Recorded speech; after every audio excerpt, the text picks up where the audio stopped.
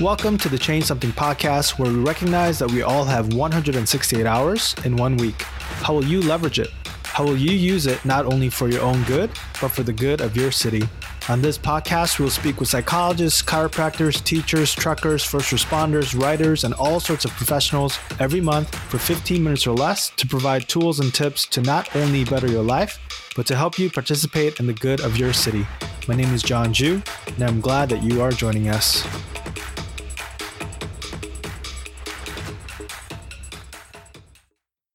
Today, I have a really special guest with me. Her name is Heather Hansen, and she serves as an American Sign Language interpreter at Horace Mann School for the Deaf and Hard of Hearing near Boston, Massachusetts. Heather also interpreted for Jeong Ju in our first episode of this two-part miniseries where we hope to understand deaf community and culture more clearly. Well, before we dive into how you would encourage our listeners and before you provide a tip, can you just tell us what does your typical day look like? How did you end up in your career? So I'm actually a second generation American Sign Language interpreter. My mom, Oh, cool. my mom was one, and so I had exposure to it growing up. I interacted a lot with other deaf people my age, and when I finally got to college, I wasn't really sure what I wanted to do, but I knew that interpreting was an option, and sure enough, kind of fell right into it also. So what does your typical day look like? Yes, so before the virus and currently look very different. Pretty much my job is a staff interpreter at the school. So it's a school for the deaf, which means all the students there have somewhat of a hearing loss. And then majority of the staff can communicate in American Sign Language.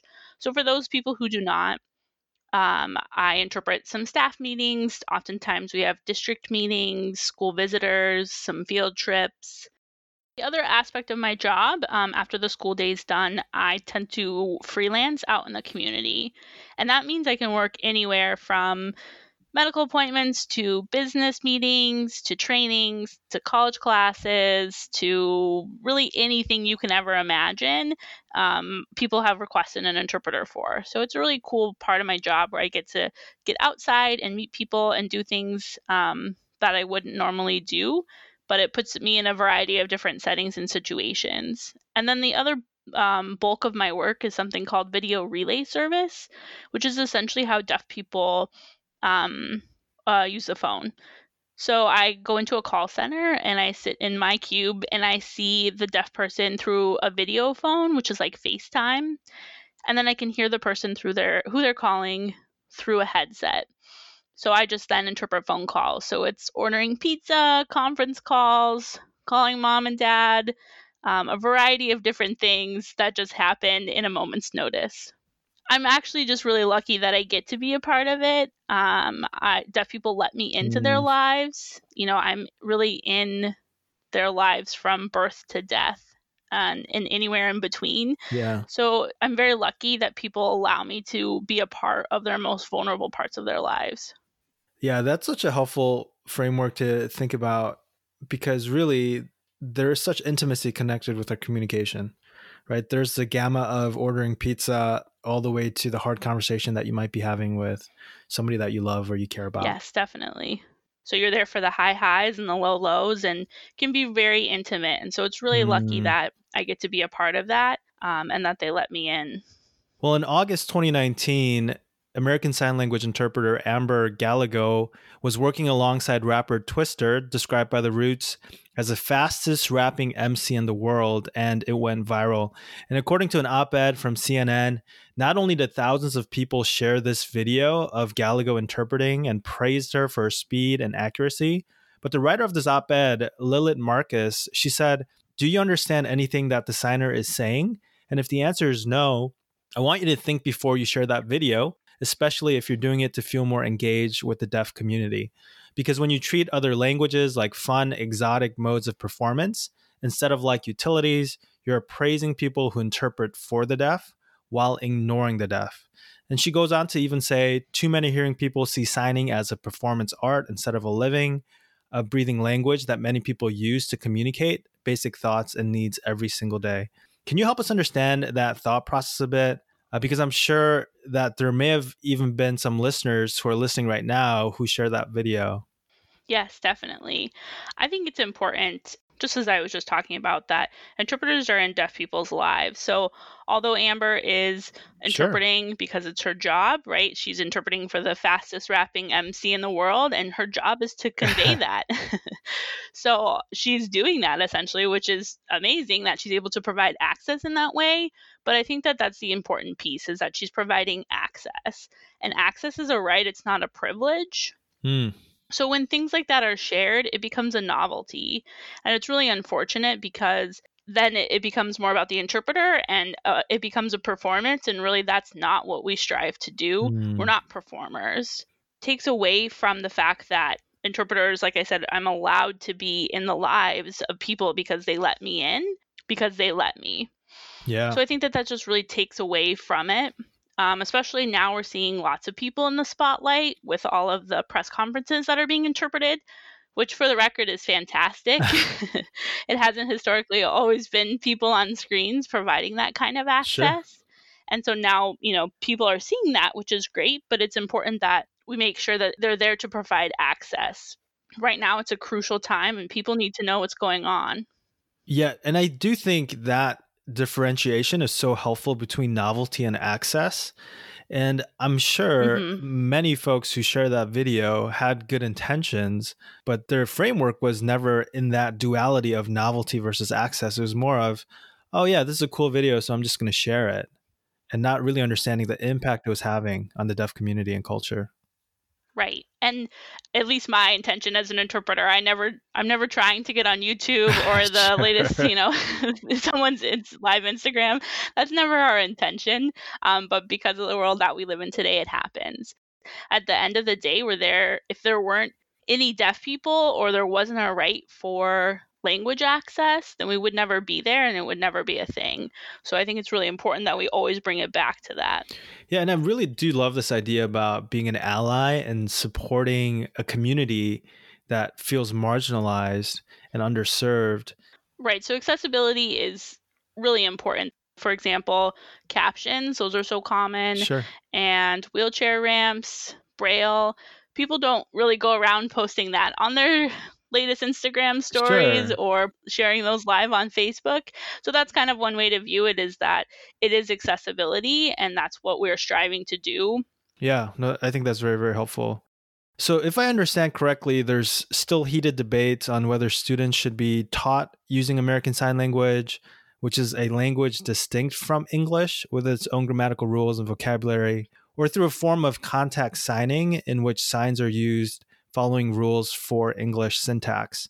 Now, the controversy among scholars and researchers have led many schools to establish language policies to mandate whether interpreters should interpret into ASL or transliterate, which means to produce a more literal rendition of the spoken English using ASL signs while emphasizing the vocabulary, syntax, and pronunciation. Now, these language policies often become directives for sign language interpreters. What are your thoughts on this as an interpreter? This is a really good question to talk about.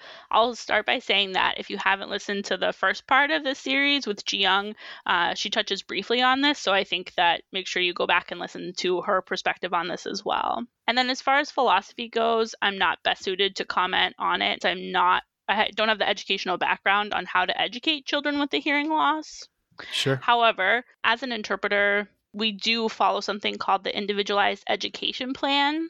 And that's given to any student who's qualified for one under the Individuals with Disability Education Act. Okay. And so the interpreters can be a part of the team. There's normally a team of evaluators who creates this IEP and will decide decisions like that. And then, like you said before, it's really important to notice that there's two different languages, ASL and English. And so interpretation looks different between those. So for our listeners who might not know, can you give an example of a sentence and what it would be like in English compared to ASL when you interpret it? Yes. So for example, I visited my grandma yesterday. So if you transliterate that sentence, you would sign a version of I visited, which would be the sign for visit, and then a showing of past tense, and then my and grandma signed individually in yesterday. Right. As opposed to ASL, it would be yesterday, and then I visited grandma. So it's just rearranging of the grammatical structure. In addition, it doesn't do it justice because I'm lacking the biggest part, which is my facial expressions. That's grammar in its entirety in ASL. And so you guys can't see that, which takes away from the actual message. How come the people who are in the transliteration camp are viewing ASL from a negative light? Or why would they say, hey, we need to get rid of ASL and have our interpreters just transliterate from English to English, so to speak? Yeah, so it's a really heavy philosophical debate, and it happens a lot within the deaf community. The really interesting part about all of this is that if you were to change out ASL with Spanish, there wouldn't be this debate. You would allow children to speak Spanish and English. So if you just, change out that, now it's a deaf student who can't hear, right? So they already are struggling to pick up auditory language because they're at a deficit to begin with. But instead of making it a deficit, you can make it a gain by making them bilingual and being able to have 2 full languages.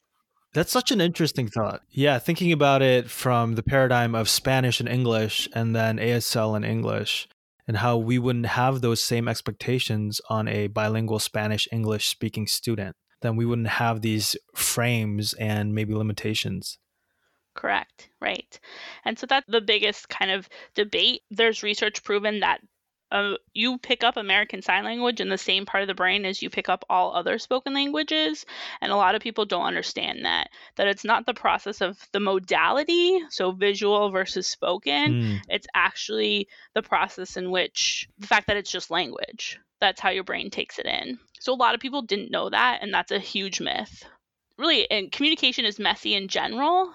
I think we forget that often, right. That I think you're going to be understanding what I'm saying, even though you have your own thoughts, your own filters, your own experiences, which in how you're taking in that language. It's important to note that English isn't the native language of a lot of deaf people. So ASL is there to, like we talked about, provide access, but also in someone's native language. Yeah, and I think that's so hard for many people to understand unless you are bilingual or you speak multiple languages, what it's like to not communicate in your native tongue and the challenges that come naturally because of that. Mm-hmm. So in light of what you do and the deaf community you advocate for, well, what is one thing that you would like to say to our hearing friends?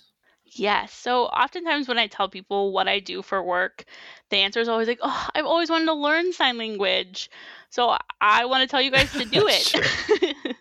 Now's the time. While we're, have a little more time on our hands, maybe, depending. But there's lots of awesome resources out there. There's a lot of local deaf organizations throughout the United States that offer community ASL classes. There's online classes through Gallaudet University too, and other deaf-run organizations. So I really think that that's important to just actually learn some sign language and to learn about the deaf community. That's so good. I've heard that many times as well. I wish I could, or I want to learn sign language. And what a great challenge that you're putting out today. And the Gallaudet University resource page and other resource pages where you might be able to be linked to learn sign language, I'll put that all in the show notes as well. And so let's really take this opportunity, if you're listening to this podcast, to take that next step if you've been wanting to. Yes, absolutely. Well, Heather, thank you so much for not only this episode and helping us to better understand deaf community and culture, but for the previous episode as well, and for your ongoing work in being an advocate and providing access for our deaf communities. Yes, thank you so much. I appreciate you guys having me today. Absolutely. Have you been wanting to learn sign language, another language, or a skill for the good of your community, but have been putting it aside? What if you actually clicked on the link in the show notes, carved out half an hour each week to learn that new language for someone who feels marginalized, or apply the new skill for the good of your community? What might that change? Now is the time. Let's be the good. Let's go change something.